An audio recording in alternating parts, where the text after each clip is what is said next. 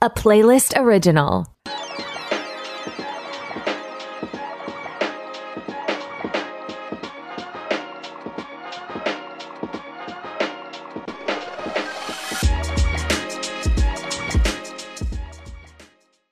All right, hello everyone. My name is Gaius Bowling, and I have to do this intro a little different this time. Even though this is technically, I'm recording the 62nd episode of Back to the Blockbuster. This is the very first episode of our spin-off that we're doing called Back to the Blockbuster Presents Deep Dives with Owen and Gaius. And Let's go. you heard the first name, right? He said he'd be back, and Yeah, he's back in here to stay. So let's welcome back. go. Let's Welcome go. back I'm excited, to man. These yeah, deep dives are always been one of my favorite parts, and I'm excited to be a part of this new little spinoff, man. It's gonna be good. yeah. How this kind of came about, for people that are interested.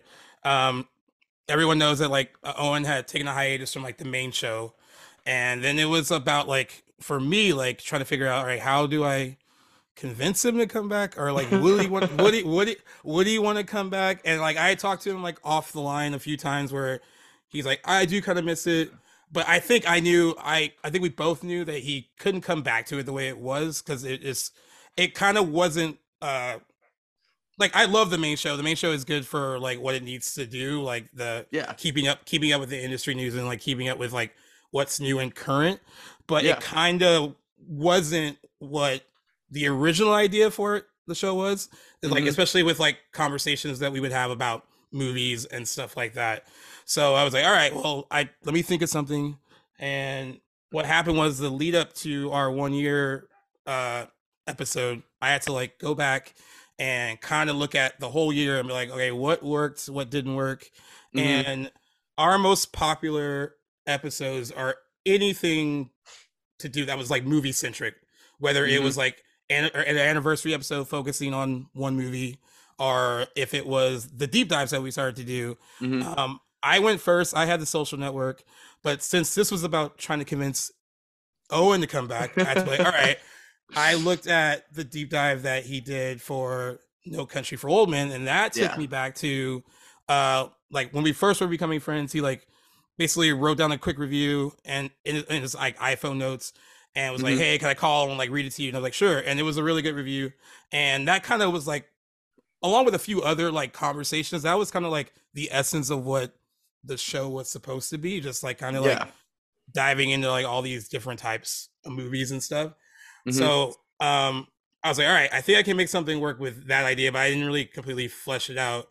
And then I had to convince him to do the 1 year episode, which wasn't really hard. It was like, do you want to do it? And Yeah, he I was gonna say you said kind of missed it, and I was like, I think saying kind of missed it is definitely an understatement. I mean, I miss just chopping it up with you and talking movies, and everything, and I think that one of the best things about the show is the fact that I mean, it's basically just what we talk about offline, but just in the presence of a microphone now, and it gives yeah, us the ability to basically just like have the same kind of conversations that we would have when we're out hanging out, when we're out on during the weekend, whatever it is. yeah, Because somehow a movie would be referenced somehow, and then Gaius and I would kind of be like, "Oh, like this was a part that I really liked, and yeah, this was something that I really enjoyed about it." And we would just start talking details, and that would kind of go off into other movies that a main actor had done, and then it just kind of spun off into basically just a big conversation surrounding a specific movie, different things that were like it, yeah, director styles, and just kind of basically talking about one thing was concentric around a specific movie. And I think that that was one of the things that I enjoyed the most right. of the deep dives, especially that we did during the regular Back to the Blockbuster show. Yeah. And, and those episodes were the most fun to do because, like it's hard. Like, I mean, I do press and stuff. I know you don't, but like it gets annoying talking about, because like when we would cover industry news, we couldn't just like cover like one thing for 1 week. We couldn't just say like, "Oh, Ezra Miller did this," and not bring it up Yeah. the next week. So you Yep. had to keep like, once it kept developing, we kept having to bring it up. And if that's not like your interest at all, it almost turns into like almost TMZ type of situation where it's like, Yeah. oh, and that I mean, there is an audience for that, and people do like to hear it, and like they've liked hearing it on our show. But I've gotten a lot of people who are like, well, we really like when you just talk about like one movie, and Yeah. you guys kind of break down what you like and what you didn't like, and like Mhm. and go into like the making of it and like all that kind of stuff. So that was kind of like where my head was at. And then we did the 1 year one, all 2 hours and 47 minutes of it, which I like know, thankfully, dude. We could not stop. We couldn't yeah, I stop. It know. was great. Well, thankfully everyone liked listening to it because it did really well. Nice. Yeah. And it was one of those things like when it was over, like after we were done recording, it was like kind of like, how did that feel? And you were like, it was fun. That was really fun. Like I really missed Yeah. it. So then that's when I was like, hey, like I have an idea. Like just let me know, like if you're. And I down think for it or before not. you even stopped, I was like, I'm in. I was Yeah, like, pretty let's- much. I let's like. I do didn't. it. I don't think I even get to finish the idea. No, you were it's- like, listen, I was thinking like kind of a spin-off. I was like, perfect. I don't care what your idea is. I'm in. Like, let's I do want it. to do it. And Yeah. like, yeah, that was the funny part because I thought I was gonna get like, well, let me sleep on it or let me think about it. Yeah. But no, it was Well, like I right think away. I think one of the best things about this idea moving forward is that with some of the pop culture and a lot of the stuff that we used to cover was we ended up talking. I mean, yes, I loved my rant on Morbius and that was amazing, but we did have to cover and we did talk about a lot of things that maybe one of us wouldn't have necessarily watched on our own time. I mean, Right. I wish that I could say that I love every single movie and every single TV show out there, but obviously I have some favorites. And so I think Right. one of the best things about this is the ability to revisit some of the things that we continue to enjoy to watch. I mean, I'm a serial rewatcher of things. And so Right. being able to come back and see it from a different lens or just get your opinions on it and just start to kind of dive into the things that we really like about specific movies, I think gives us a really big opportunity to come back and just like revisit some things that we really enjoy. And I think that that's great because as much as we love talking about, the new Lightyear movie and then like why it didn't do well or why it didn't yeah. succeed, like, yeah, we can talk about that. And I think that's extremely interesting. And I still tune into Back to the Blockbuster every single week. But also love talking about stuff that's 10, 20, however many years old. And it's they still hold up to this day. Yeah, and that's the good thing too. I think like, and I talked to other podcasters who are like, oh, there's like almost pressure to like keep up with what's current because like that kind of that boosts your downloads. Everyone like and like that's what kind of current. hits. It's pop culture. It's what's new and what's popular. And that's I guess the good thing about spinning it off is that we'll be able to have the best of both worlds. That main show will still be there. And it will still pretty much be the same, but like this will be like its own thing, its own separate thing. And basically, like one of the first questions that someone sent me was like, how is it going to be different from the other show?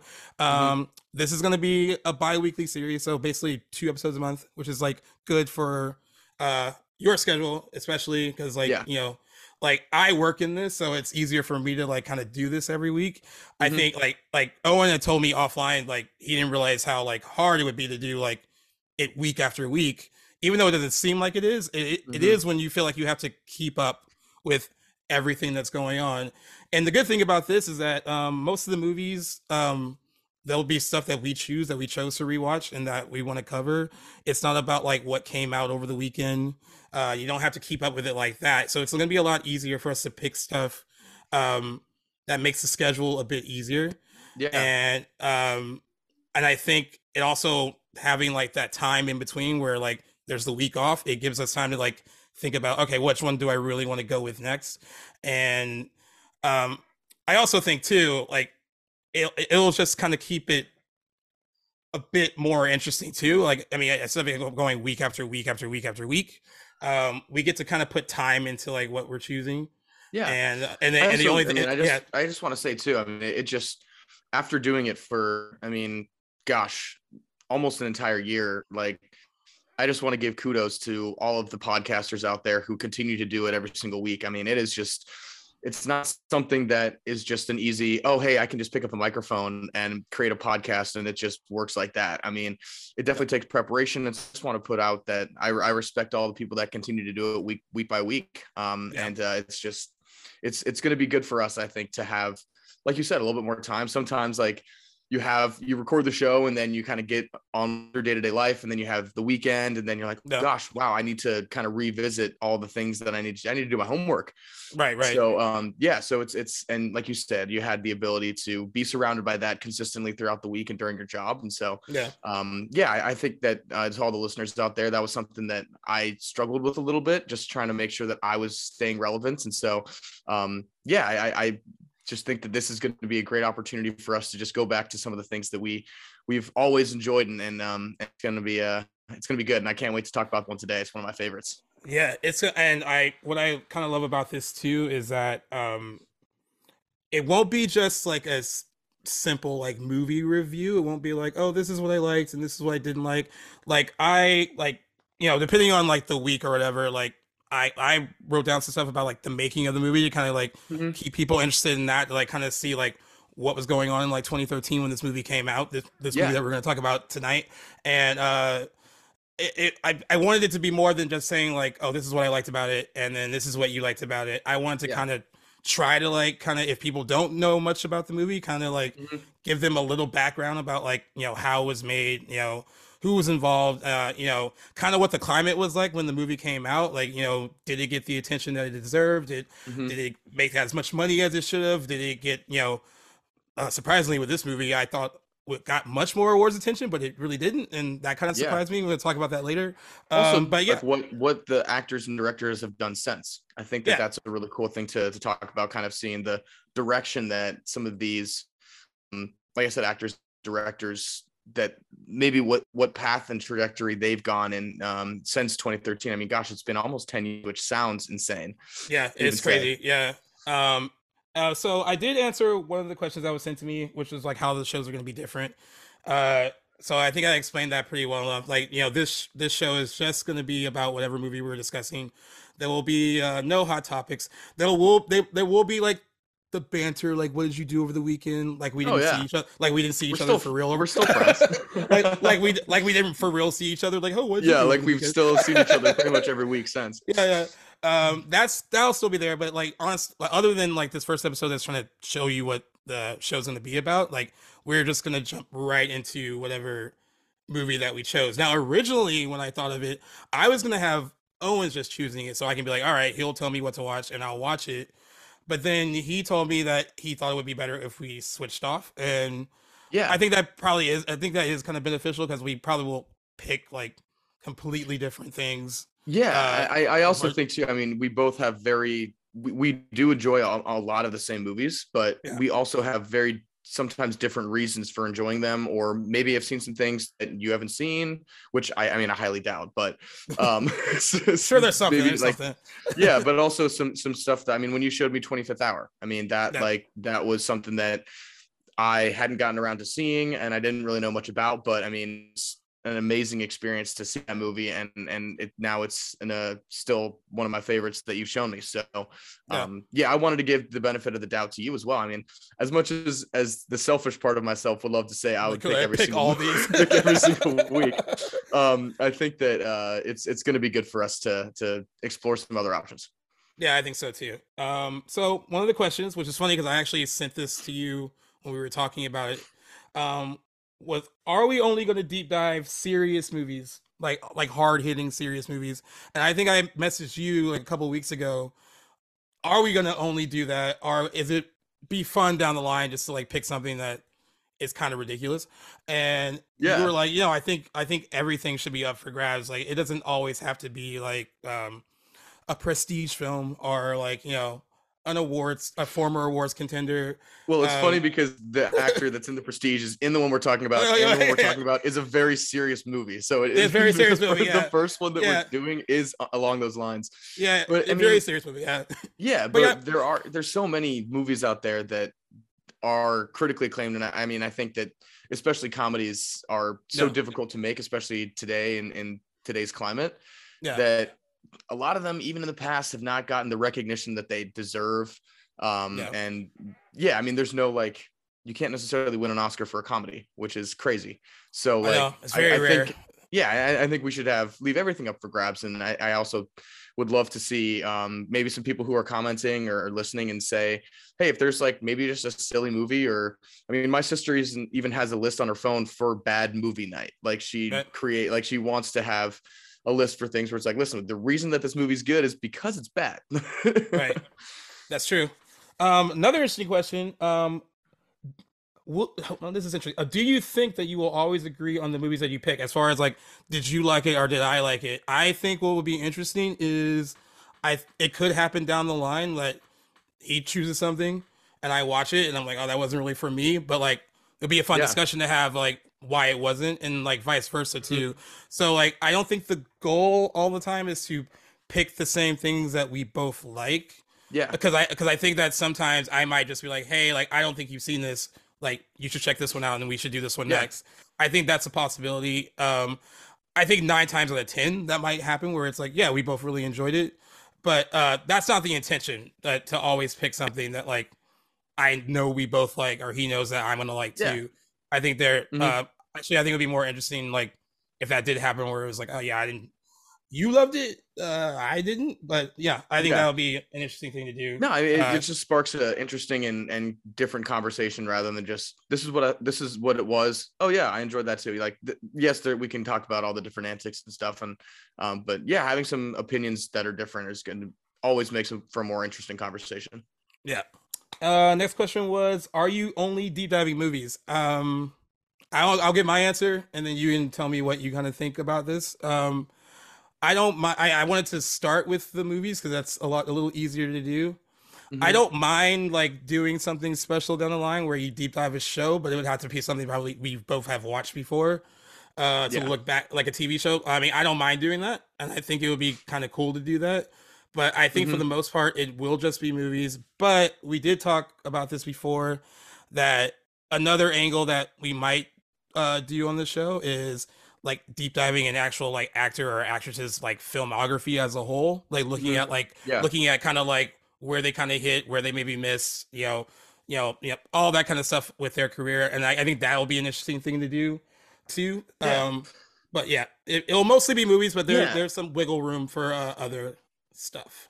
Exactly. I mean, if we were going to deep dive a show, I mean, it's hard to get an entire show in 2 weeks worth, especially Right. if there's something that's a long Yeah. season or just like a long runtime, whatever it is. But I mean, in the I would probably say if we did go down that route, it would probably be something like miniseries. So like Yeah, like a limited series or something yeah, like limited that. series Yeah. like Yeah. Chernobyl or like Yeah. even in just like season one True Detective or something like that. Like if we Or just like kind of Dahmer. decided to do exactly. So I Yeah. Yeah. think that that would be definitely up for grabs, but I would love, there's a lot of movies out there that we haven't done. So I think that Yeah. that should be our starting point. Well, yeah, I think that's the cool thing because there's so many things we can pick from. Like it's like Yeah. I think that's what's cool about this is that it's kind of endless. It kind of can go like there's so many different things that we can choose, and that's what Yeah, kind of makes it exactly. exciting. Hmm. Um, another question: will we ever have guests? And I I think to start, until we get into a groove, it'll just be us. Yeah. Um, I'm We're open finding to our guests. footing. Yeah, I'm open to guests though, but I'm kind of filling this out like live with you right now. But if we Yeah. did have guests, if we did have guests, I would only want it to be maybe one other person, so there's only three. Yeah. So it kind of keeps the conversation like tight a Agreed. little bit. Um, Agreed. not that I love having a bunch of people on that. It is fun, but like Yeah. when you're trying to concentrate and talk about like one movie, it gets a little hard when there's like 6 or 7 people like Yep. throw it in. I loved it today. We did one for Screen 2 before I recorded this, and there were 3 guests on, so 4 of us, and that was still like a lot because everyone Yeah. was like excited to talk about it. Yeah, of Uh, course. but like, yeah, I think with like if we do have guests, it'll be 3 and like just the 3 people, like you and me, and then someone, and then um, I'm totally open to that because I think like it would be good to kind of hear other people's uh perspective on what we're diving into. But I think we're gonna find like our groove first, and then kind of uh look into that. But definitely open to it because we've loved having guests on before in the Yeah. past. So No, I'd love to have Donnie back and talk about a movie with him. Like I always enjoy his input. So yeah, just maybe even having some repeat guests on too. yeah, that'd be a lot of fun. And let's see. Oh well, will Owen appear on the main show? Okay, so the main show is separate. It is a week to week thing. Uh, it is a lot different than this is going to be. Um, he always has a spot on the main show if he wants to like contribute to the main show, but I think this is going to be something that we're going to keep our focus on with him here. Um, which like I said, he's more than welcome to always appear on the main show if he wants to. And of course, I think whenever the main show hits a milestone, he'll be on it. Like we hit 100 episodes, he'll be on that episode Oh because yeah. even though because this is still part of the Back to the Blockbuster like brand, it's not like a separate thing. So Yeah. like it is a different show, but it's under the same umbrella. Mhm. Like it's right way to put it, right? And there's stuff coming. Then there's new current stuff and hot takes that I will definitely want to come in. And so if there's something that I know you're covering, then I'll definitely pop into my secured spot. Yep, for sure. And so now we can tell them what movie we chose as the first film, just in time for the Yeah, holiday season. We picked a very light, very light lighthearted. drama. Yeah, very lighthearted movie. Yeah. But So this is your pick, so like you can throw it out yeah. there. No, definitely. So the first movie that we're going to be doing is Prisoners, 2013, Jake Gyllenhaal. It's directed by Denis Villeneuve. It also has Hugh Jackman in it.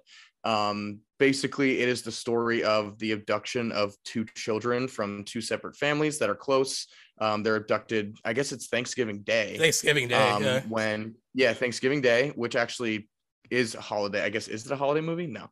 Well, no, it was kind of funny because like I was like, what are some really good Thanksgiving movies? And someone sent me Prisoners, and I hadn't watched it until like I watched it today again for the first time in a while. Yeah. And I was like, I totally forgot it took place on Thanksgiving. That made that joke a lot more funny now. I know, gosh, yeah. I was just thinking like, because we just had Thanksgiving with our families, and so just thinking about something so traumatic happening on that day is just terrifying. But I mean, the first time I saw this movie, it was actually a recommendation from one of my good friends, and basically they said, if I haven't seen it, you have to see it. It is gripping. It's like it's not brutal necessarily. It's very just like disturbing in some moments, I would say. Yeah, definitely has some moments.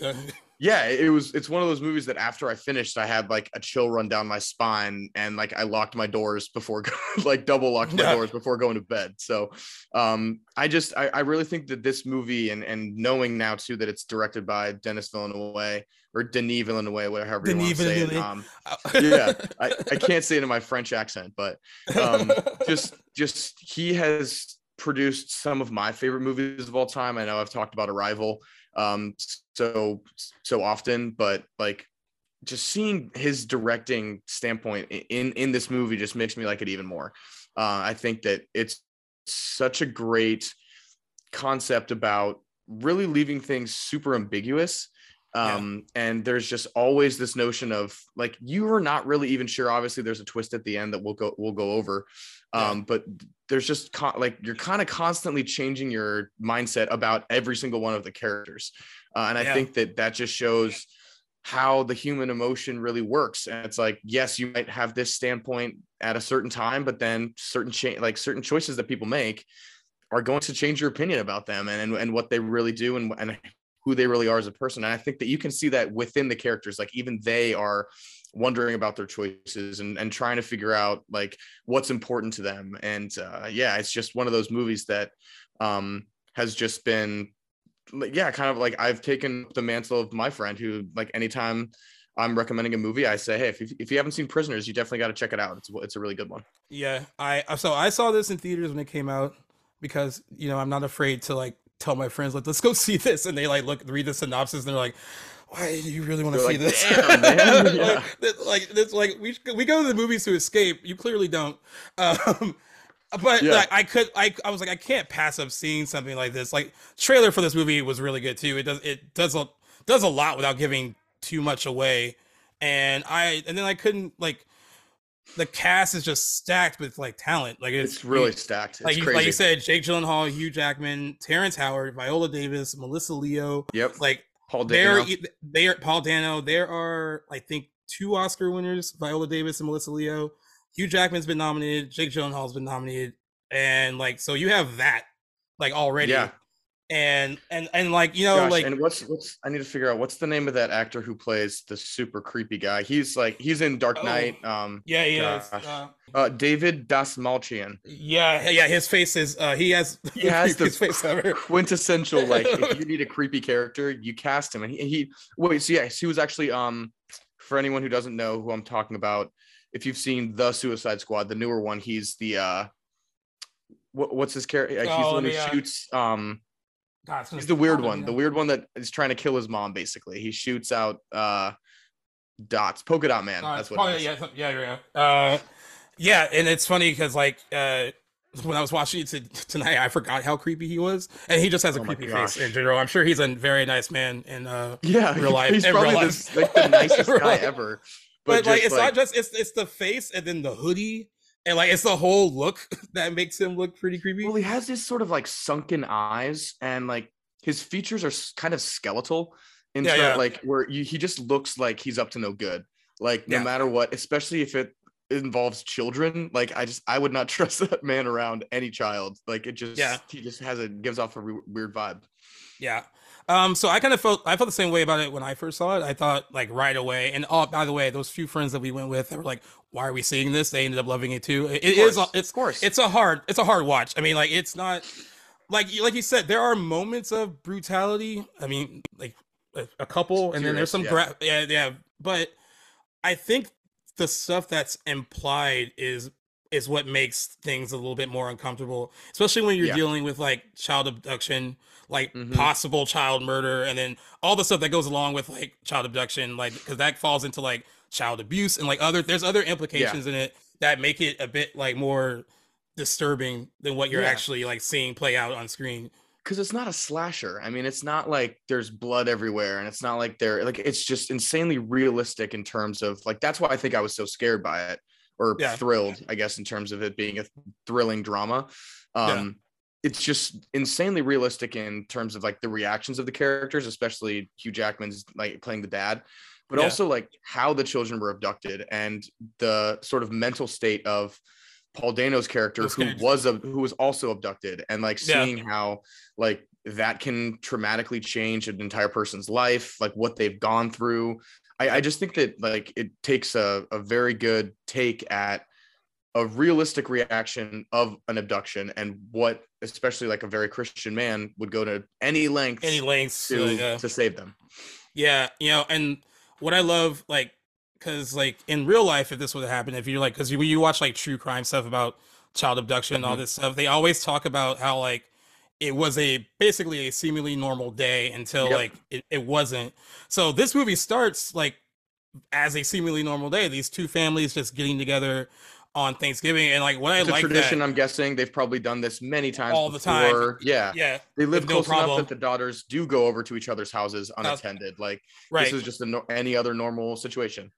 Right. And I love what the director does, like, because there's a lot of moments like this. Like, there's a lot of moments of just like stillness and quiet where there's not like a lot of like the score is not intrusive.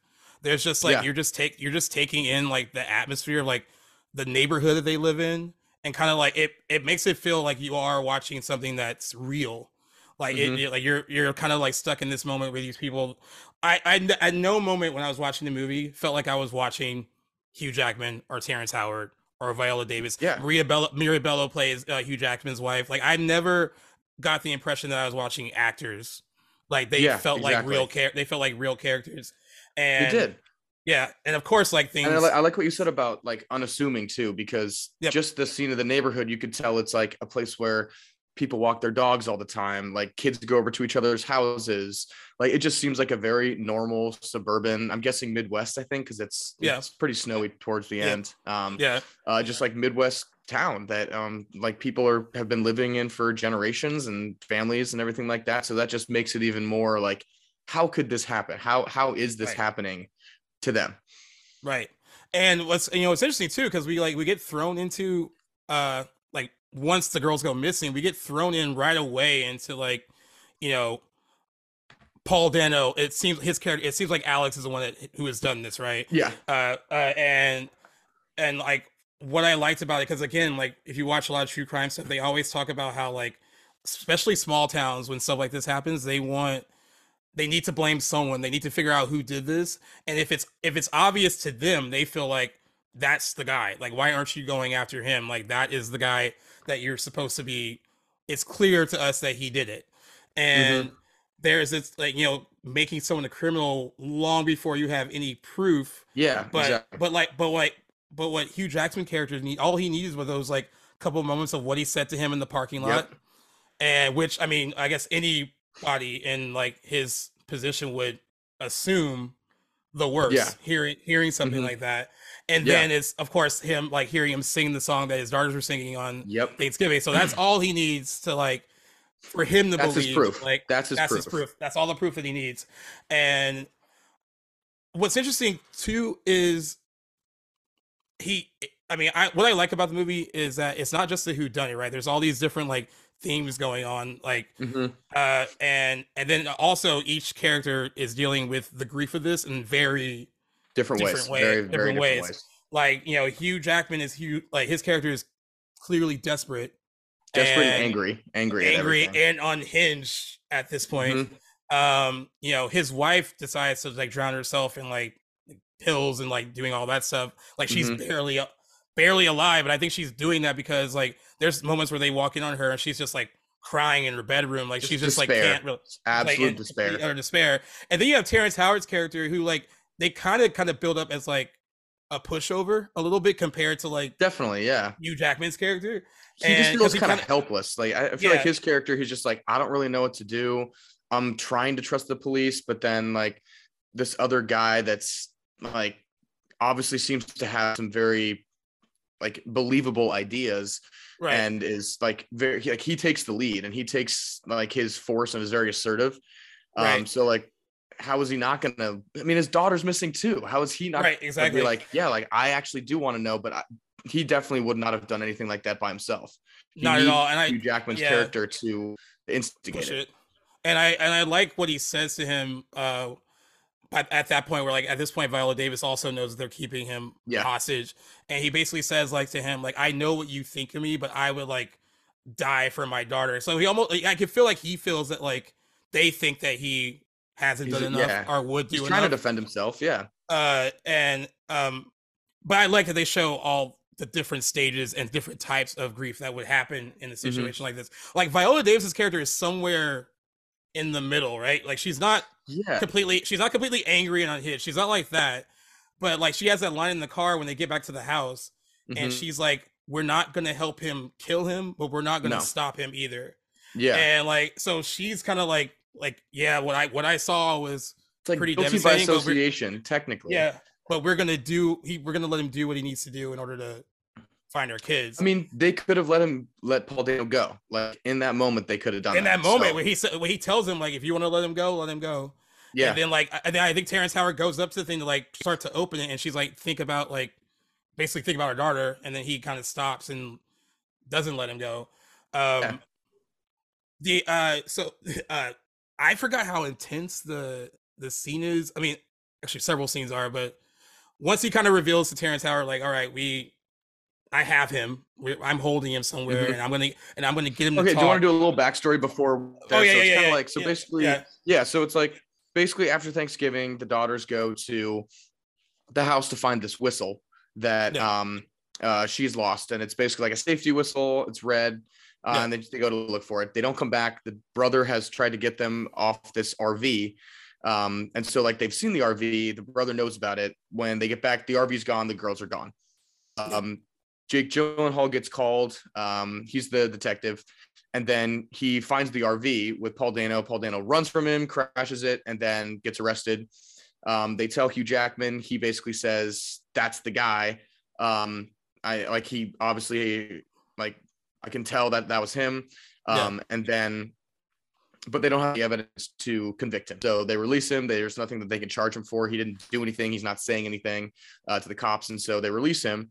And then he's supposed to be under surveillance. Jake Gyllenhaal, the cop as Loki, wants to make sure that he's being watched, but he's not. When Paul Dano's walking his dog, Hugh Jackman points a gun at him, abducts him, and then basically so he's at the police station when he assaults him, basically saying, I know you did this, and he's getting released. He says, Paul Dano's character says, he's like, they stopped laughing when I last saw them. Or what was the exact? I think it's like they stopped crying when I left, or something like that. Yeah, when I left, they stopped crying. So that's basically proof in and of itself that he's seen them. He knows where they are. And so when he's back home walking his dog, Hugh Jackman abducts him and starts to basically interrogate him. And by interrogate, beat him to a boat. Well, so it starts tied to a radiator and gets beaten. Yeah, and it starts very briefly, not too bad, like almost like, I don't want to hurt you, like just tell me what I need to know, like, and then it quickly like turns into something completely different. And just I mean, I don't I mean, I know they're actors and like that's the job, but like I'm just trying to imagine shooting some of that stuff Yeah, had to be truly intense, because I feel like Hugh Jackman just like terrifying. I don't think he's method. I mean, I've never heard him talk about being a method actor at Definitely all. not. No. But like he was on a whole another level here, and Well, like I like that moment where he has like the hammer yeah, that's and the scene that like I was going to talk about.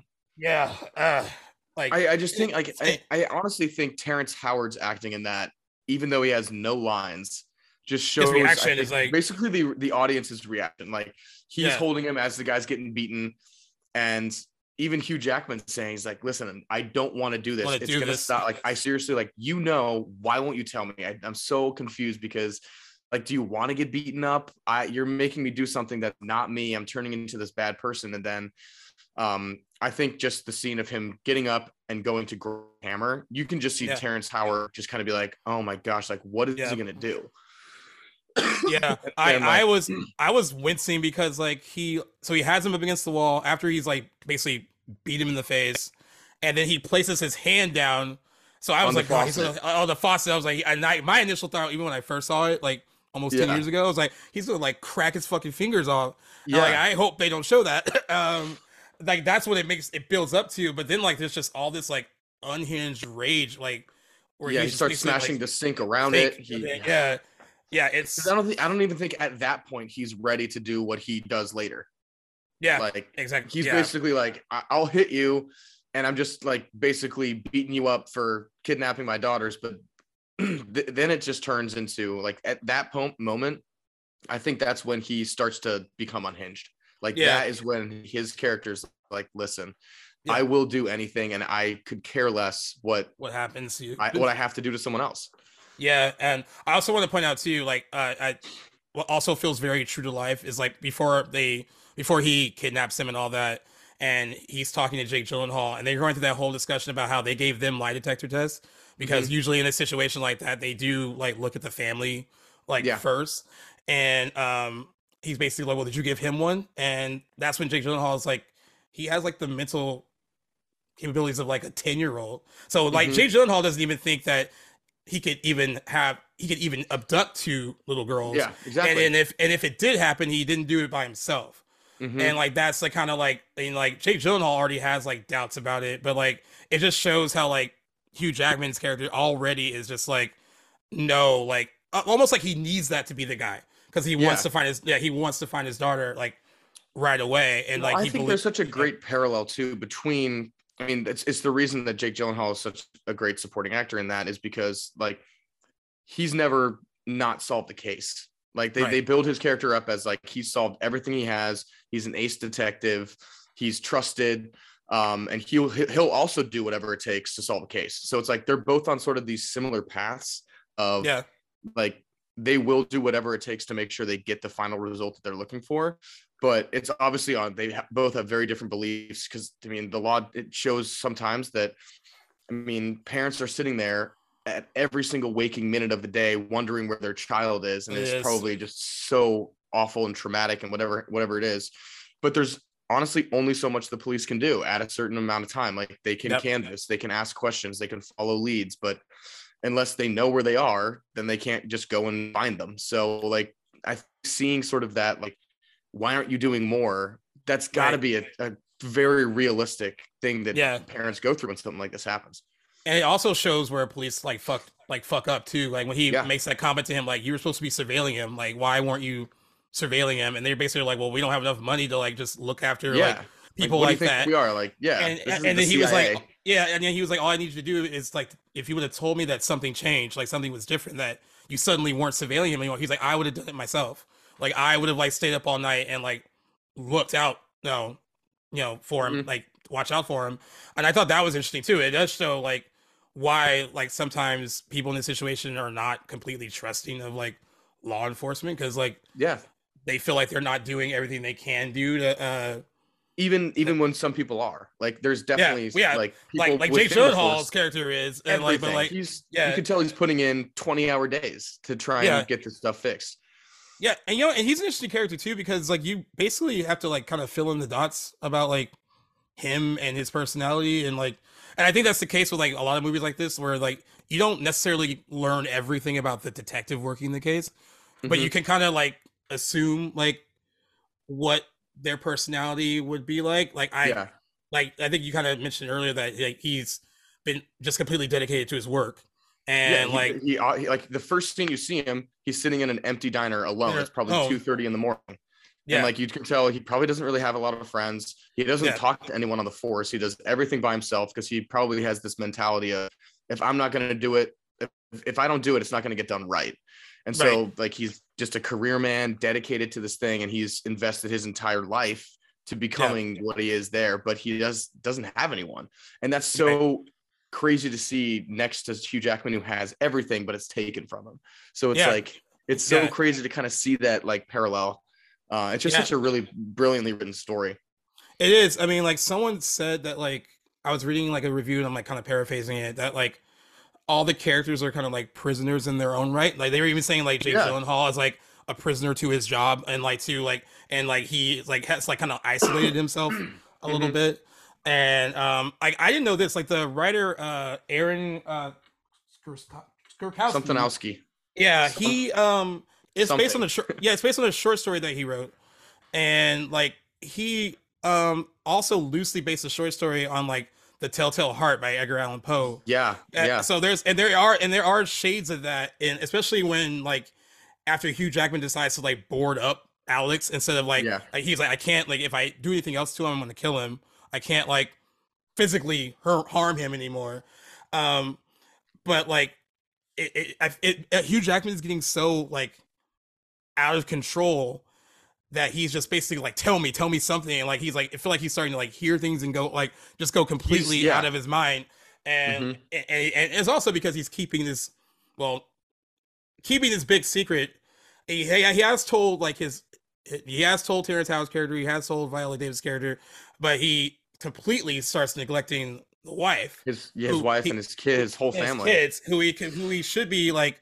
I thought that was interesting too. That like he's been spending so like actually eventually both of them being spending so much time going back and forth to like try to get this confession out of them that they have completely like that's why I think this stuff is good with the the creepy guy breaking into the house because Viola Davis is daughter and stuff is alone in the house while they're basically trying to interrogate Alex Yeah. when they should be at home looking Yeah. after their the daughter that's there. And then The Hugh people that Jackman are still in their yeah, lives. Yeah. and Hugh Jackman should be like tending to his wife who's like basically medicating herself I because know. she's so like grief stricken. And it just kind of shows like kind of like priorities kind of change when you have like tunnel vision, like when you're But then just also like the progression of like when he's like boarding him up, yeah, it's like you can see the uncertainty in his head where he's like, I was so certain that this was the guy, he knows something, yeah, and then he's still not getting anything. And it's thing. like I think he starts to realize that either he made a mistake, and I mean that's why he goes to the aunt's house at the end, Yeah, obviously yeah. to apologize. To apologize. Yeah. And like because he's trying to like pay for his sins or his transgressions, whatever it is. Yeah. But it's like you can kind of see his own thought process of like, oh my gosh, this is maybe not the right choice. And then we see it directly parallel in Jake Gyllenhaal when he smashes his keyboard at the Yeah. because he's just like completely frustrated with like, how is this not the guy? Guy, Like yeah. I was gonna get an answer out of him and now he can't. It's Yeah. kind of the exact same as Hugh Jackman. He's like, why didn't I get this answer? I know there's something there, but like I don't know what it is. Yeah. I was actually gonna ask you, like, do you think that Hugh Jackman never quite always knew? Or like it was there just a moment where he was like, I now don't think this is the guy, but I've gone too far and this Yeah. is where we're at. The thing that was just like that I kept thinking about while I was watching it, it's like his reasons for kidnapping him were, I know you know something. Right. Not necessarily like, you know where my daughters are, like you're the one who kidnapped them. He's like, you have information that will lead directly to the safe return of my daughter, which is true. I mean, he's not Yeah. wrong. So like, Right. like in all reality, everything he did was truthful. His reasonings were correct, I guess. But Yeah. like he just went about it in such a crazy way with someone who is not mentally able to even give up that information, especially under severe stress. Yeah, exactly. The most severe stress. Yeah. And it's crazy because then like he does give him an answer, like, you'll find your daughters in the maze. And it's like, that's just even more cryptic than no answer at all. Exactly. So it makes it worse. He's like, like, where's the maze? And then like that just gives him an even more like a glimmer of hope that's going to continue for him to want to interrogate him more. Yeah, I agree. I think for me, when he was boarding him up, I felt like at that point he was like, I don't know for sure anymore. Mm-hmm. If this but I've already gone too far. I've gone too far. But I do think it's interesting how he kind of deflects, like when Terrence Howard tells him about the other guy, the composite sketch, like they think it might be this other dude. Mm-hmm. And then that's not even enough information. He's like, yeah, they're working together. Like, it's not enough that this could be another guy that did it on his own. He's still right. He's still right. And the other reason I think he kind of doubts himself once he starts boarding him up is when Terrence Howard's like, you don't know if this is the right guy. And he's like, I do know. And he says like, no, you don't. And he's like, I do. And he's like, no, I know you. I know that you don't know if this is the right guy. Yeah. And like, that's when I kind of like, I think in that moment, he really doesn't. No. Like, no, like if it is or not. He's questioning everything. It's like, it's already gone too far.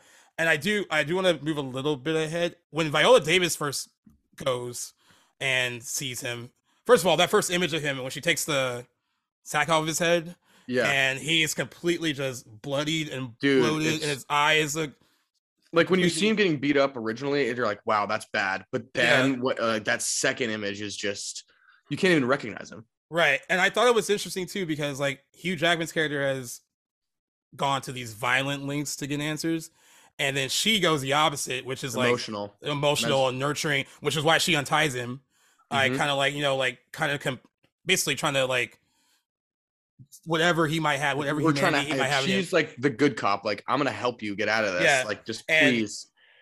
And honestly, like in a movie with so many good people in it. And I know like, and we'll talk a little bit about like, especially Hugh Jackman in this, like as far as the performance, like the supporting people are very good too. Like, I mean, they all like, I think that in that moment for her, that's probably like her strongest moment where she's just kind of like, please. Well, it makes her feel like she's underutilized sometimes. Yeah. And their performances are so good. Yeah. Yeah. I mean, she's an Oscar winner, right? But like for a while, like she was kind of like a supporting player a lot. Mm-hmm.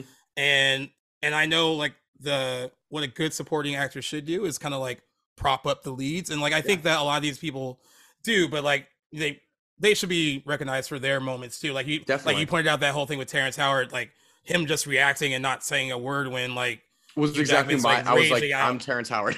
yeah, pretty much. Moment. And like, Maria Bello, who plays Hugh Jackman's wife, also is just really, really, I buy into her. Like that scene where like Jake Gyllenhaal, after like the guy breaks into their house and like sneaks out, and she's basically telling him like, like this one, I heard this noise and now this window's open, and she can tell like he's not because he can tell that like something's wrong with her. Like she's clearly like, she's not herself. And then he looks over at the table and sees all the pill bottles. And she's like, why aren't you writing this down? But I guess the good thing about that scene is when they go in the basement and he kind of realizes like, he's like looking around, there's like lye everywhere. And then he's like, and I think it kind of comes to him too. Like, why are you here alone this late? Like, where's your husband? Yeah. Where's her husband? And she's like, well, he's off like helping the police find her daughter. And he's like, I'm the police. But he's thinking himself like, no, he's not. Like, whatsoever. And she was like, and he always out this late. He's like, yeah, when he's looking for her. And then that's when he puts together like he's like, whoa, something's up. We haven't seen Alex in like a bit, like, and we also haven't seen him in a while, Keller. Oh, him in a while, yeah. And I love the scene where he follows him. The argument in the car, man, is and like that, and like it was funny too. That scene where he follows him is tense, even though it doesn't seem like it should be that tense. But you have like they have the trash truck behind him that starts honking, and then like he turns around and is like, oh wait, I know who that is, and then he like makes a beeline back to the liquor store to make it look like he was just gonna go get like alcohol or whatever. Yeah, and like how I'm thinking the scene's gonna play out when I first saw it is that Jake Gyllenhaal is just gonna like give up, and like fuck, I fucked up tailing him this time, I'm just gonna go. But he sits there and like waits for him to walk back to the car, and he's like, why are you following me? He's like, get in the car. He doesn't even like where were you going? It's also like, I thought that I think it's not only just the acting, but the writing as well in that scene. Hugh Jackman's very believable, but also just a little bit enough of he's already been seen doing some sketchy things. So when he asks him about Alex, his answer is very good. It's like, oh, I don't know. He's guilty. I know he's guilty. I think he's guilty. He probably left town. Yeah. So he's like defending himself, but also giving him pretty good answers to not suspect him. And also, I think he sort of acts more angry than he is in a certain moment to kind of throw off the scent. And then he gets actually angry. And then he actually gets where he's like, no, seriously, like, I was pretending, but seriously, why aren't you doing this? Like, why aren't you doing more? Which makes it even more believable. Yeah. It's a really great scene that shows sort of a awkward interaction that turns into just an emotionally charged, like, dude, when he starts like yelling and he's like, and so excuse me if I'm not going home to like get a good night's sleep, and he just starts yelling at him. Like it's so real and it's so visceral. And like you said, the argument does start off one way where it's like trying to deflect. And then it's like an interrogation kind of. It's like, hey, what are you doing? Yeah. Oh, I'm doing this. I'm lying. And then it just turns into, like you said, just visceral and real. And like even Loki knows, like, okay, like, this is gone, like, it's too far. Yeah. We can pump the brakes for like a second. That scene, like, that's Hugh Jackman's like strongest scene, I think. And I mean, there's a lot of strong scenes. Yeah. Like, I mean, even just, I think the best moment of it too was like, yes, I know you're working on it and you're doing a lot and you're doing it, but at the end of the day, she's expecting me to save her. I'm her dad. Like, she's expecting me to walk in there, and why hasn't, like, she's wondering why I haven't yet.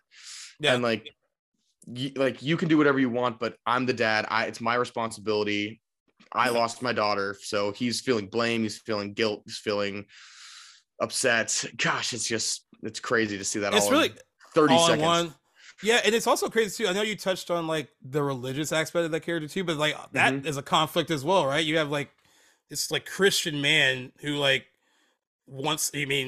inherently wants to do good. I mean, that's like, you know, and even people like that get pushed like to the brink where it's like, you know, who knows what you'll do if, like, you know, your daughter goes missing. I mean, and you see him sort of lose his faith. Like, I think that was like the kind of the arc of that part is like, you see him lose his faith and what he believes in. Like, how could this happen to me? I mean, that's the whole reason that they abducted the children. Like like that's they're trying to get back at God for taking their own son. And so it's like that religious aspect. And then you see him, like, obviously in the final scene, he's praying for like basically trying to return his faith. And I think that is such a sort of very, very subtle moment, like part of the movie that I didn't realize until probably my second or third watch. Yeah. So when I first saw it, I knew in my head, like in my heart, I was like, okay, it's too obvious for it to be Alex. Like that. I mean, it's a red herring right off the bat. Right off the bat, right? Even though, I mean, and they play up, like, kudos to Paul Dano, who always plays weird people. He's a really good actor, and also I've seen him in interviews. He's normal. I mean, he like, I think he just has a look. He also has that look too. Yeah, he's not as creepy as the other guy, but he just still play, like, even his character in There Will Be Blood is just like a little weird. Yeah, I also thought it was funny that they have him singing like Jingle Bells, Batman Spells, Robin Lady Nick, because he eventually will play the Riddler in the Batman. Crazy. So like, I didn't even think about it like that. I was like, when I was watching, I was like, oh, like, you manifested that for yourself. Yeah, good for you. He definitely did. But yeah, like, so like, Paul Dano's just so, like, the character, I guess, is just so weird, right? So I was like, that's too obvious but I really didn't know like where it was going though. No. I mean, they make it very obvious that Jake Gyllenhaal thinks it's Brad. Right. But like, I am still a little bit uncertain about that whole thing too. Like, the mazes, I know he's just like a creepy guy, and like that's just kind of what he steals children's clothes, and like there's a pig's head in his sink. And like there's like he's just a weird, like, very messed up person. Red herring number 2. Yeah. Exactly. But like like the mazes and like all of these, like the book and everything. He's obviously suicidal. Like, he doesn't want to, like, he does kill himself, and it's just like that whole thing was just such a, and I think that's why Jake Gyllenhaal reacted the way that he did. It's so utterly confusing, and like there's no end to it. And like as you can tell in Jake Gyllenhaal's character, he needs an ending. He needs something to be closed, finished, wipe your hands off, it's done. I solved it. There's no more leads to find. Right. And that is just it just halts everything, and you just really have no idea where to go from there. Yeah. So it's like when I first saw it too, I was like, fuck, like what's gonna happen? Like who did it? I have no idea. Yeah. So in my head, there's only a few characters. They don't really introduce a whole lot of people. In my head, I was like, who's left, right? And then I totally forgot about Melissa Leo playing Holly because like she's not in it a lot. She's unassuming. It's unassuming, right? And like so you kind of forget about her. Yeah. And even when we were like they were gearing up to it, I was like, I was like, well, I mean, I guess it would make sense because she's connected to Alex. But it wasn't just that, like, what they did that was really good. It wasn't just about like, all right, she was a part of this, but it was like how like this happened, like all the stuff with Alex and all this stuff that happened before with like other people, and that was what was surprising to me. More than like the who did it, it was the who and the like why. Yeah. And like all of it that kind of came together with that. And like a lot of these movies can fall apart when they reveal like the motive and like whatever this is. It could have been very easy, like, really? Yeah. Like I kind of like, that's where you went. Yeah, but it happens so like organically and that like where you're just like, oh, like you totally buy it. Like you and by the time you get to those final scenes with her, you're like, because she's not like that when you first meet her. No, I mean she might be like come off like a little weird, but like it's not like you don't suspect anything. Like when Jake Gyllenhaal first goes to her house and she talks to him for the first time, like you don't get that at all. No, I was completely. Even my friends that saw it with me when we saw it in theaters, like, well, I had no idea this is where this was going. Yeah, and that in itself, like the whole motive is like really it's dark and like unsettling, and like I said before, it's like you don't see like violent stuff happen to kids in this, and like but it's all the implications of like where your head can go thinking about like what the situations that happened before, like all that stuff. It leaves a lot up to the imagination. Like I think that's why I think using the word ambiguous like I used before, it's like you kind of have to put it together yourself. And yes, there's very explicit reasons for why they did everything, and like yes, you can kind of come to your own conclusion, but like everything is so just like uncertain about everything. Like this is such an interesting thing that could happen, and all of these pieces that kind of fit together in this certain situation for it all to happen. But like I don't know, I just really think that even the movie doesn't give us like the satisfaction. Like we don't get to see the reuniting of the daughter and her family. We don't necessarily get to see Hugh Jackman, whether or not he survives or not. Like I think the resolutions that we're looking for when we first get introduced to this whole topic, they don't even really show it, which is wild, I think. Which is like a very brave thing to do. I mean, like, because I can like piss off a lot of people that would see it. They're like, I want like definitive answers.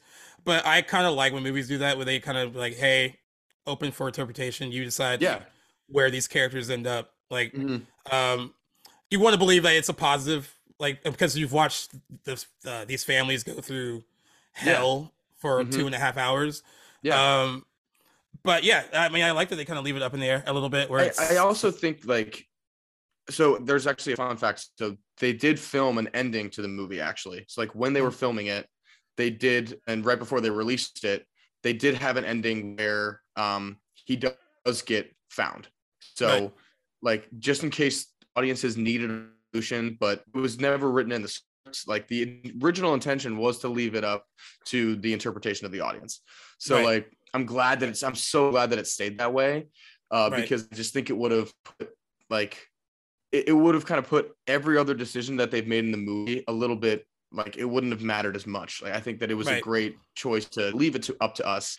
But like I think I kind of want to pivot back to like the abduction and everything. Yeah. Like the use of LSD, something that I never would have expected. It's such a strange, but also it makes so much sense. Like how do you get two children to be quiet Yeah, and yeah, like unassuming in a place that's very possibly easy to find. yeah. Like, That and angle was I'm so just trying to dark, so imagine. dark too, dude. Like I was like, It was really? just, oh Like my gosh, dude. that was That's a super quick dark. way I to was get like, your kid. damn. Yeah. It's a quick way to get Yeah, your kid to not do drugs in college. exactly. Yeah, exactly. Yeah, and like I said, like all this stuff with the abduction and all that, and uh, it just feels real. Like a lot of that stuff that Yeah. happens feels like, I mean, like I said before, like I watch a ton of true crime stuff, and like you can like I can watch like a documentary about a child abduction, and this Mhm. movie mirrors that like Very almost well. to a T, where it's like Mhm. this is exactly how like some of these towns react. This is sometimes how some of these families react. Mhm. It's they really feel like the police aren't doing enough. The police believe that they're doing what they can with what they have. Uh, Mhm. Sometimes they don't have the resources to deal with something like this. I thought like they touched on all that in a really realistic manner, Yeah. and especially I mean especially like some people do like when they like I said when they think that's the guy or the girl or whoever that did it, they zero in on it, Yeah. and then some towns do kind of go into this kind of like vigilante justice kind of scenario, I'm gonna especially when do it they myself. yeah, especially when they feel like the law's not moving fast enough. Yeah. And I I also think too that it puts into the light that, I mean, all the things like when Terrence Howard's daughter is found, right, like everything that they ask her, she's being truthful about it all. Like she's yeah, giving them the right answers, but just yeah, the adults, they're like, no, she's been through a yeah, lot. It's shock. Like they don't believe her. yeah, And like there's all of these moments where like no one's actually really told any lies in this movie. yeah, Like it's everyone true. actually, like, yeah, everyone is telling the truth, doing what they think is That's right. what is right. And Yeah, I just think that scene, like, because you can see just it's such a wild moment that I did not expect the other daughter to be found. Like that was such a yeah, I pivotal didn't expect moment, I I think, didn't expect that because yeah, either. Yeah, it's like right when he's losing hope. It's right right. when Hugh Jackman's like, you know what? Like it's been whatever, couple weeks. She's probably Yeah, dead. Like yeah, I have to accept that fact. That just instantly sparks his manic again, like his mania. yeah. I think so. Oh, I got what you just said. Kind of took me back to the scene in the car where like Jake Gyllenhaal said it hasn't been like 7 days. It hasn't been 7 days, and then Six. that's what pisses him off. Yeah. That's what like triggers him. He's like, yeah, it's been Mhm. sick. Like basically, like what's the big fucking difference? Fuck you. Like Yeah. Fuck you, yeah, dude. yeah, Yeah. Oh, it yeah, hasn't been 7 days. yeah, Semantics. yeah. Yeah, pretty much. Yeah, I thought that was like I was trying to think of like I was trying to remember like, and I just watched it too. Like what the moment was that made him go like, all right, now I'm It pissed snapped. off. Yeah. And yeah, it was that. Yeah, yeah, yeah. I mean, everyone is doing what they think is kind of right. I mean, like it it puts you in an interesting position because like I mean, I'm not a violent person, so I don't think I could do what No, no, dude. Jackman's There's character no does. way. Like There's no way. there's no way I could like stage a kidnapping and then hold like someone like that I hostage mean, and then I like feel like I and would then be I would like, hope whatever if I had told you like yo dude I'm holding this guy I I'd be hope you like, would like talk to Tim bro. Simmons like what's wrong with I you. would have been like, dude, Like I don't know.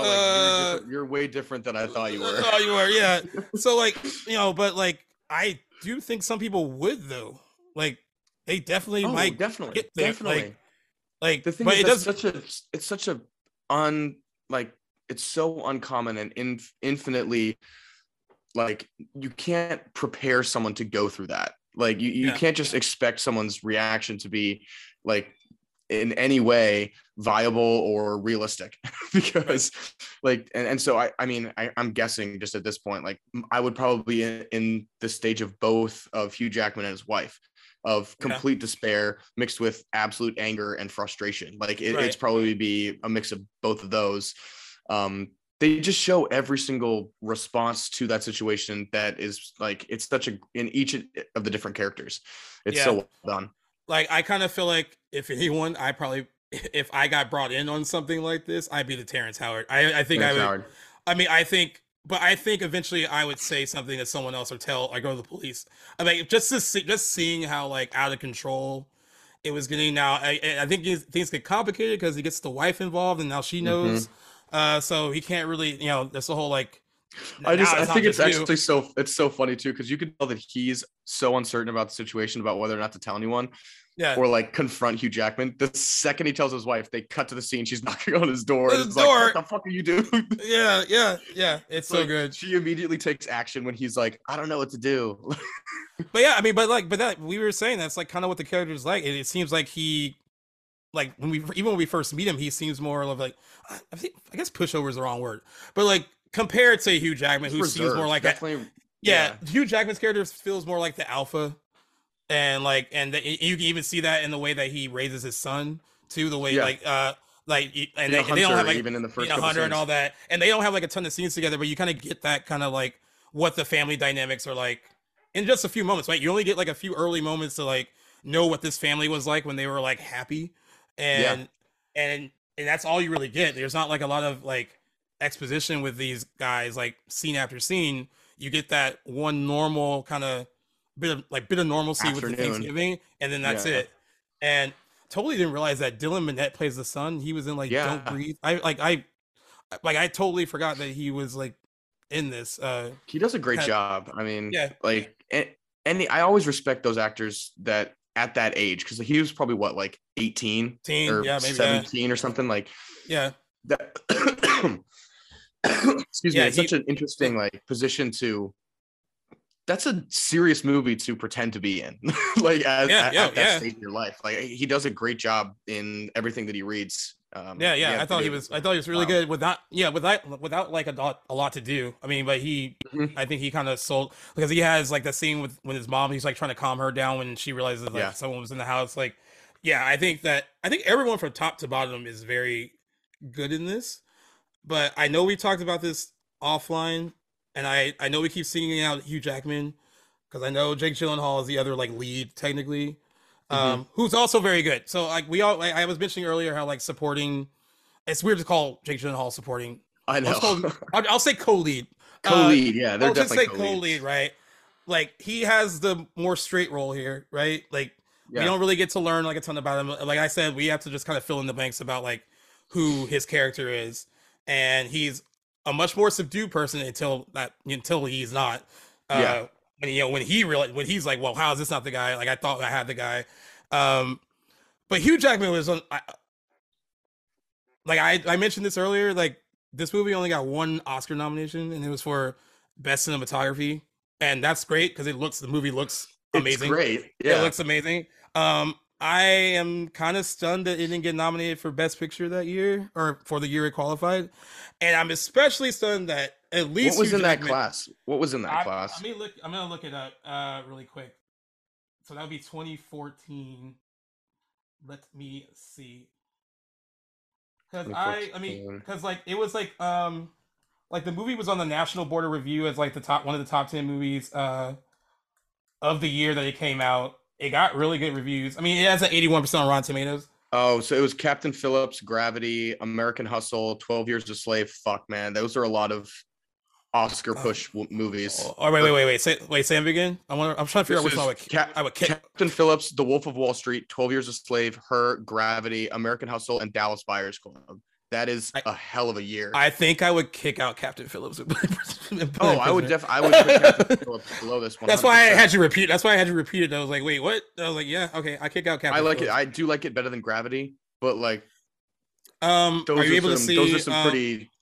What actors? Wolf of Wall Street, 12 Years a Slave, Dallas Buyers Club. Like, whoa! So that means the actors nominated that year would be Matthew McConaughey would be nominated for Best Actor. Too. Jared Leto was supporting. So and then lead that would be Joaquin Phoenix. He got nominated for Her. Yep. Leonardo DiCaprio got nominated for Wolf of Wall Street. Wolf of Wall Street. I don't know who the other two would be that fill in that spot, but I don't know how Hugh Jackman missed his shot here. Yeah, especially like. Yeah, I think he should have been nominated at least for that.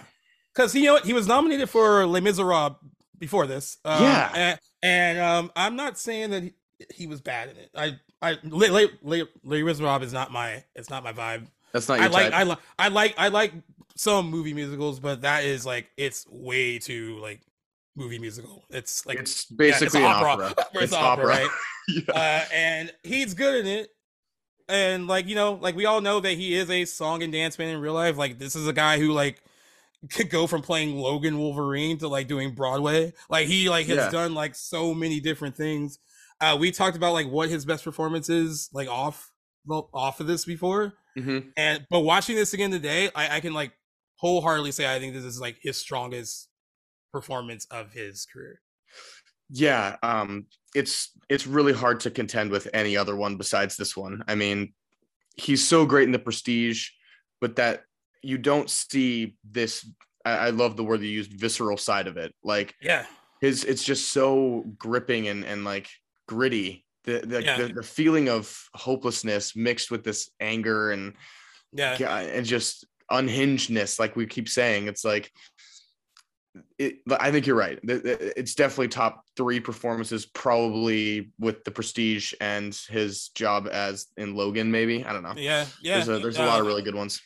And I just wonder. I just kind of want to know what the vibe was like on set because this is such a serious movie, right? And I'm just wondering, like, are they in that headspace the entire time, or is it? I mean, like, because it's such an intense movie. How can you not be? There's no levity other than like the introduction during Thanksgiving. If they're joking around on set, how could they be prepared to be?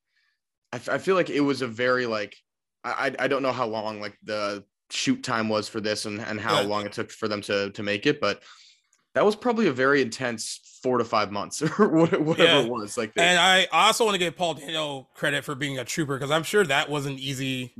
Playing that either, and like that. I mean, it's a really great performance from him too. Mm-hmm. But he had to endure a lot. I mean, of course, he's not really being physically hurt, but there's a lot to kind of. You're still tied to a radiator. You're still tied to your radiator. You also have like I know it's acting, but you have like this intense fucking dude like yelling at you, screaming, pretending to beat the shit out of you. And then like all the fucking makeup that they have to use to like make him look prosthetics like and everything.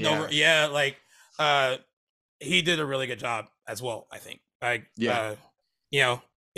know I said like he seems like he gets typecast of these kind of people, but like he is a good actor. He's a very solid actor. Very good. And I do want to kind of mention. Is there anything else you want to mention about the movie in general? For a few facts. Yeah, no, I wanted to ask you what you think happens at the end. Like if you could give like the next, like I don't know, like right after you see so basically the way the movie ends is you see Jake Gyllenhaal recovered from his injuries. He's left the hospital after he's killed the abductor. He saved the girl, but Hugh Jackman's still missing. So, but he's also on the run because they know that he kidnapped Paul Dano. Right. Like you could interpret that as you think he's on the run. He's not coming back. He's still missing. So him being gone is not alert for the police at this point, which is crazy, honestly, in that moment. But he goes back to the scene where they're recovering some things and he hears the whistle. So like, but then it just cuts to black. And so it kind of leaves it up for interpretation, whether or not you think he heard him. He's going to just think that it was the wind, whatever it is. Right. I wanted to hear what you think happens right after that. And I always wonder what it's like when like you have like you have characters like this that like are they have to do the right thing and like all that stuff. A part of me believes like considering what they've watched, what he's watched him go through, even though what he did to Alex was like completely wrong, like he does mention that like he thinks that like he's a good man though. Like he has like this isn't someone who was like prone to like break the law or do bad things or anything like that. This is just someone that is reacting based solely on like grief and desperation. Yeah. A part of me wants to believe that like he heard it and just let him be. I mean, I would like I would want him to. It sucks because I feel bad saying that he should be caught for what he did, but like I kind of don't want him to be. Yeah. I mean, I know that's the right thing, for him to get caught. So you'd rather have him die, like not be found by Jake Gyllenhaal? Yeah, I wouldn't want to see him like. I feel like if he dies and in a weird way, like he's kind of like there's some peace there a little bit because absolved a little bit, and then like because if he gets caught, and then like goes to jail or to prison, whatever. Like, Yeah. you know, there's that. I think there's a little poetry in that of like if he is completely if he's just dies, then like he's kind of absolved of the things that he did, and he says he is a Christian man. Like that is what would if you ask for forgiveness before that happens, like you are absolved of your sins, and like there's that part of it too. I think both endings are so bleak. Like, the endings that I have. There's no like way where I'm trying to figure out how can I make this like happy, like could he just like if he survives and he like gets caught and turns himself in, could you like be like, is there a case for like temporary insanity or like something like that? Could you get him off based on that? But then I'm overthinking it, I think. I totally know what you mean. So the way I interpret it is like I think there's two ways that it kind of goes. It's like, especially in the theme of prisoners, like I think one is that he hears the whistle, whether or not it's that exact moment that he uncovers the hole and whatever it is underneath the truck, whatever. I think he finds him and then he goes to jail. Hugh Jackman then becomes the prisoner literally by going to jail for however long it is, and then kind of he's already left his family, like he's kind of just become this different person now. He's already made his choices and he's going to be he's going to face the consequences of them. But then I also think there's this other side of it where he hears the whistle but he still can't find him, and I think the woman who abducts the children, what's the actress's name? Melissa Leo. Yeah, Melissa Leo. Like she even said, you'll probably last down there for 24 hours. So like, if he didn't find him in 24 hours, he's going to die and then he'll never find him.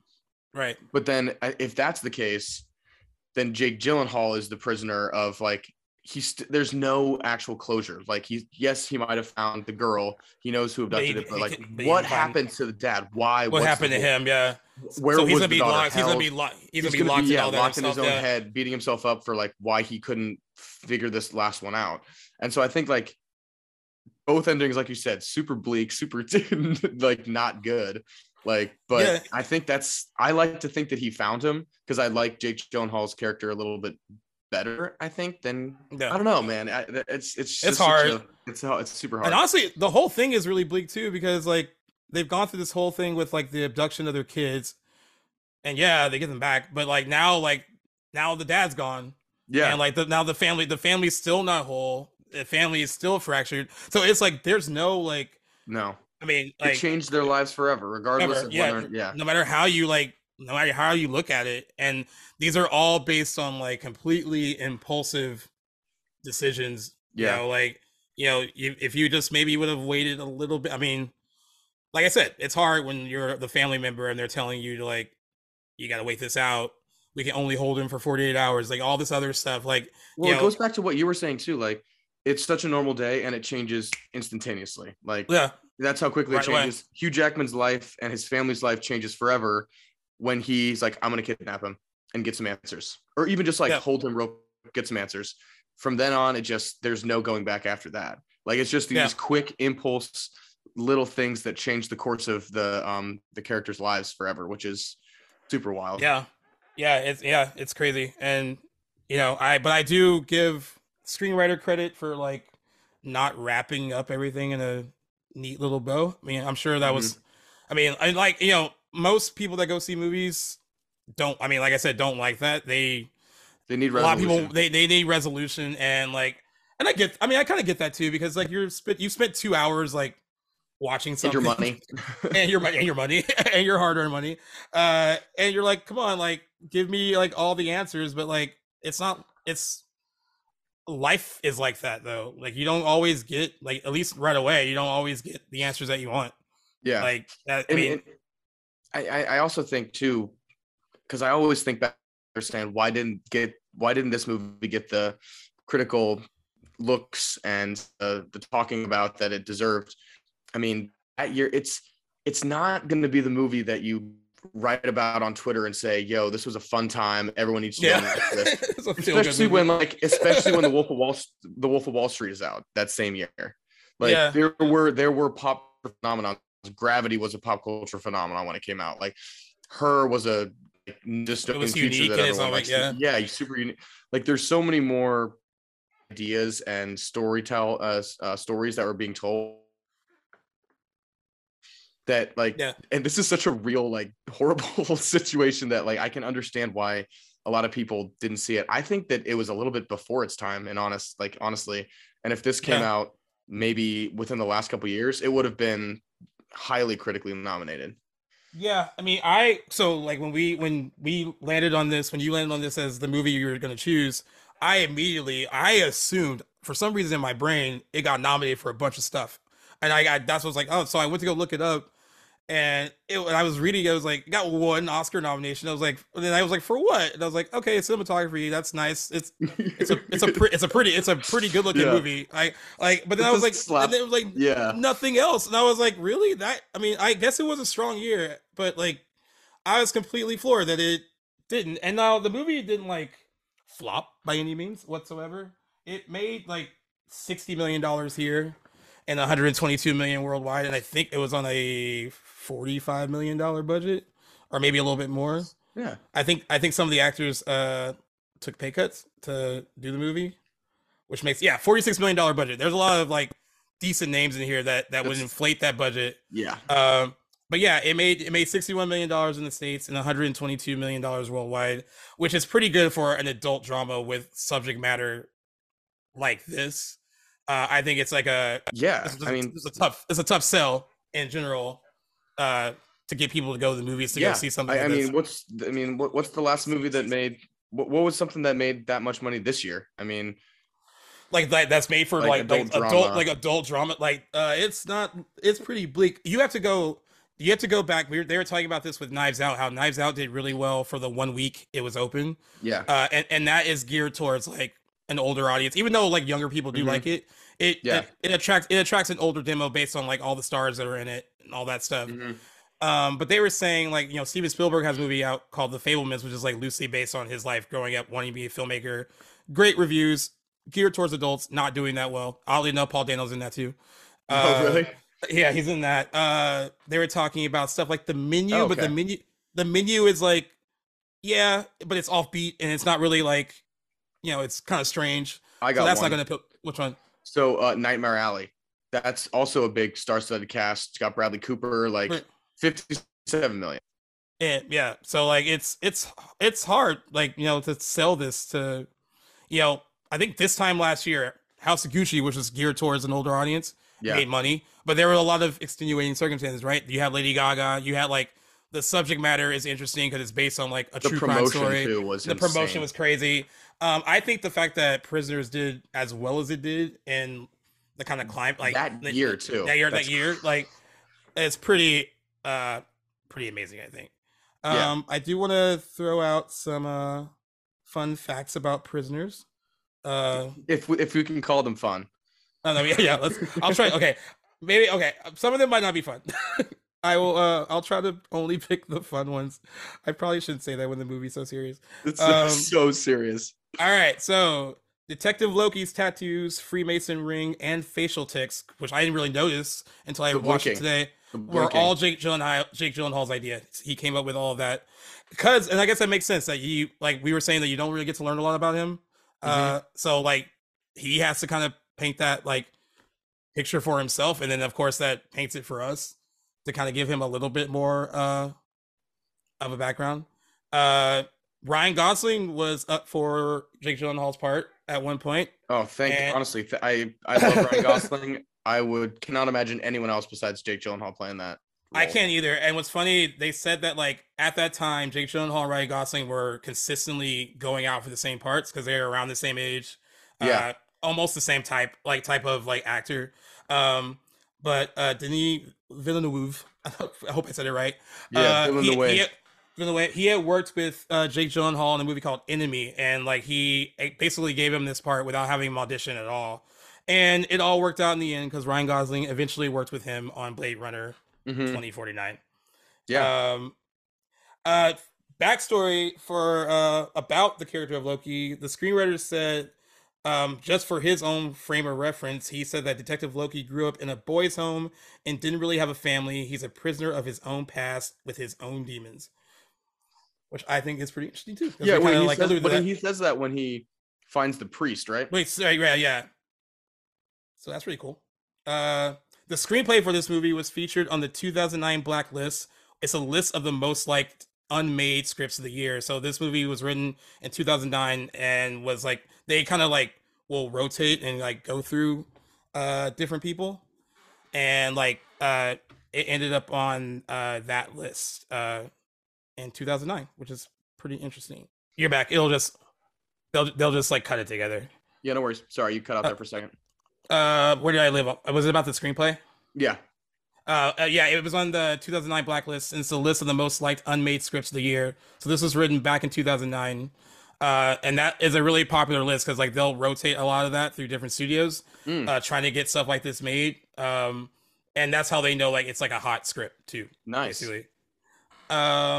The director said that Mark Wahlberg was instrumental in getting the film made. He hopped on as a producer, which allowed them to get the funding that they needed. At one point, Mark Wahlberg and Christian Bale were set to star in the movie, and Bryan Singer was set to direct it, but the two actors opted to make The Fighter instead. Wow, that's actually a crazy story. Yeah, I didn't know. I mean, I didn't even know that Mark Wahlberg had anything to do with the production of it, but that's pretty cool. But I mean, that's also such a great movie to choose. Yeah. Instead, like, I mean, because the actor, I can't imagine them playing those characters. Like they fit the script of The Fighter so much better. But I think that like all the actors and producers chose the right people. I mean, at the end of the day, like that's a wild way for that to get made, but thank God it did. Yeah, I agree. During one point during its long development, Leonardo DiCaprio was attached to the project, but he eventually dropped out. And I'm assuming he would have played. I'm assuming he would have played Jake Gyllenhaal's character. Yeah, I can kind of see it. I like Jake Gyllenhaal. I like Jake a Shutter Island role. He would be exactly like he was in Shutter Island. Exactly.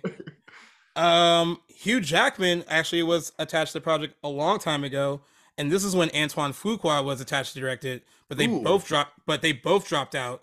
And then the movie was in development for several more years and made its way back to Hugh Jackman, who then returned for the lead role. Damn, so he had some time to practice. Yeah, some time to practice. Yeah, had some. I mentioned this earlier, but I should say it again because it's just impressive how like talented everyone is. The film cast includes 2 Oscar winners, Melissa Leo and Viola Davis, and 3 Oscar nominees: Hugh Jackman, Jake Gyllenhaal, and Terrence Howard. Yeah, that's amazing. And that's amazing. The director has been, I mean, he's also awesome. Yeah. I'm not sure which role because it doesn't say, but Timothée Chalamet auditioned for a role, maybe for The Son. He would have been pretty young at that time. Yeah. So yeah, that probably makes sense for him. He would also go on to work with Denis Villeneuve. Yeah. It's so weird how like this is like they all like are in the same circle in this. Yeah. Jessica Chastain was also attached to the movie at one point. Probably the wife. Yeah. Probably Hugh Jackman's wife. Yeah.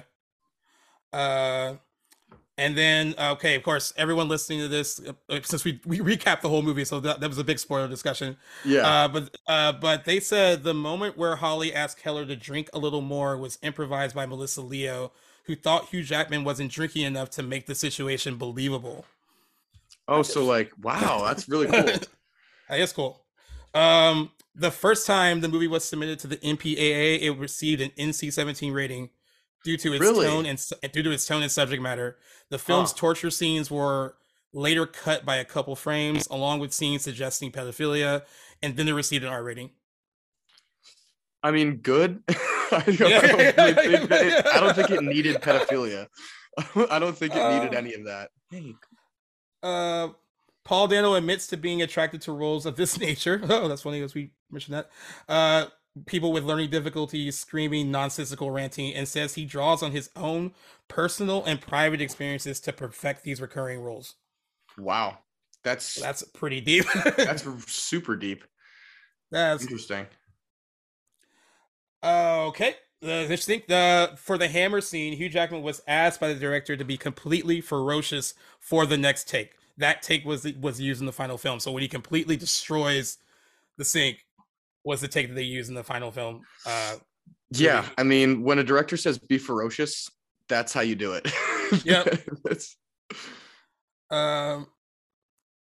You break a sink. You destroy what the props department doesn't want to have to fix. this is also interesting because of like where, yeah, at one point in the film, Hugh Jackman's character says to Paul Dano's character, "No more riddles." This is years before Dano was to play the Riddler in the Batman. So there's a lot of like foreshadowing for where these people end up next. That's so wild. And yeah, I think that's all of them. Um, yeah, There's it some also good ended, facts. it also ended up on a few, I think 10, yeah, like 10 top 10 lists that year. So it wasn't Really? completely. I mean, critics really liked it. I still think. I mean, 81% Rotten Tomatoes is good. I feel like I thought it would be a little higher. Yeah. Um, I was expecting. I but was at least an 85.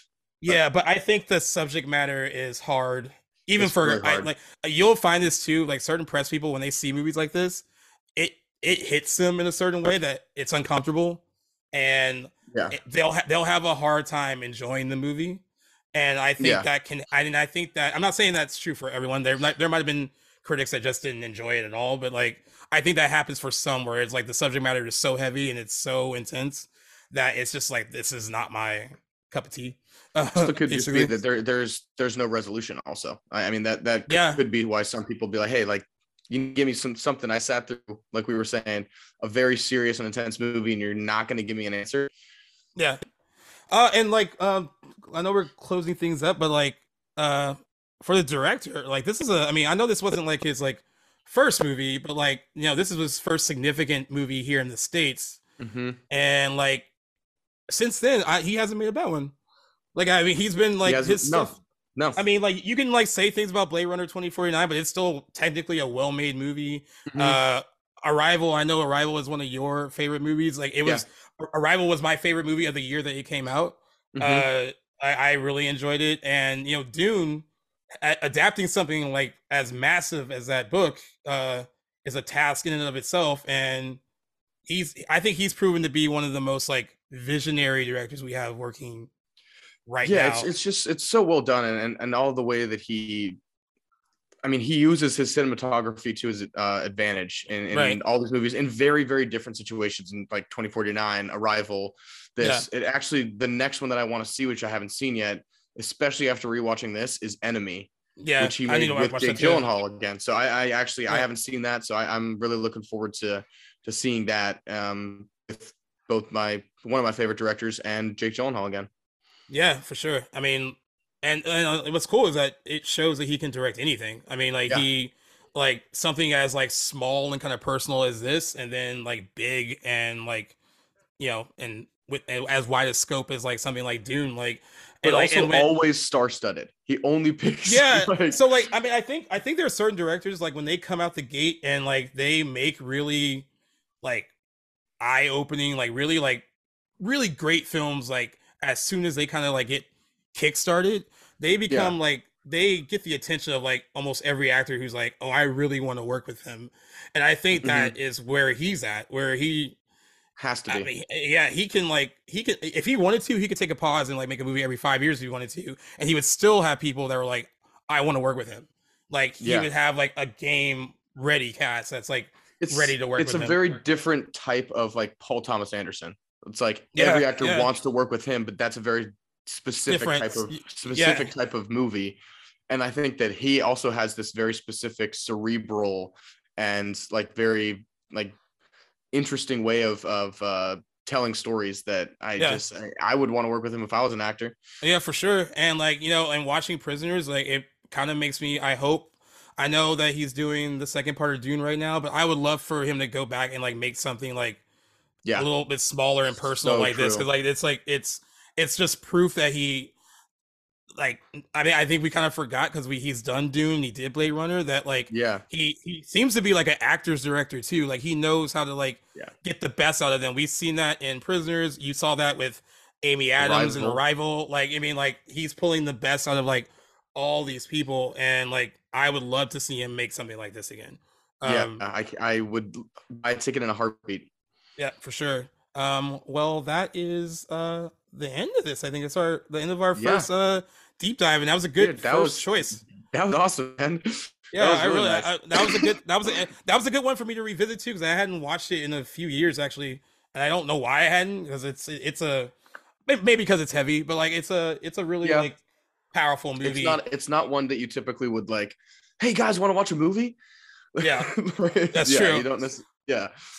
So I purposely saved one of the questions from earlier for last, because like I know it's gonna be like, okay, when you end the show, like, are you gonna tell us what movie you're choosing next?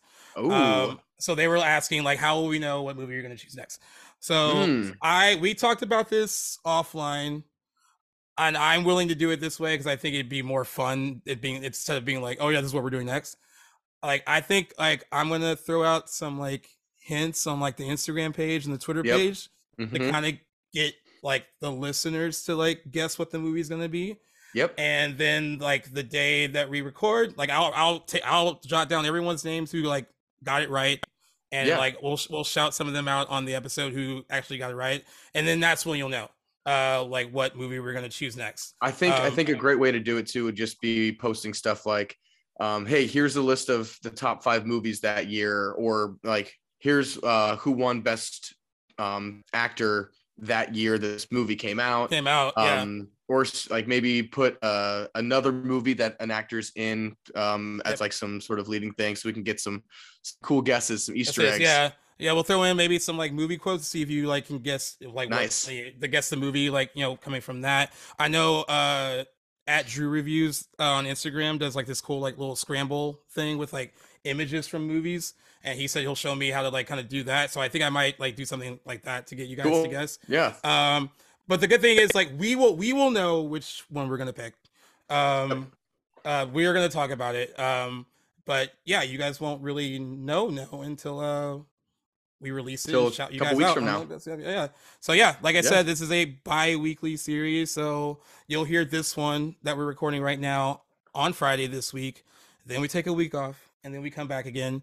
I know like it's gonna be a little like, I know there's like the whole New Year's Day and all that stuff that comes like after that.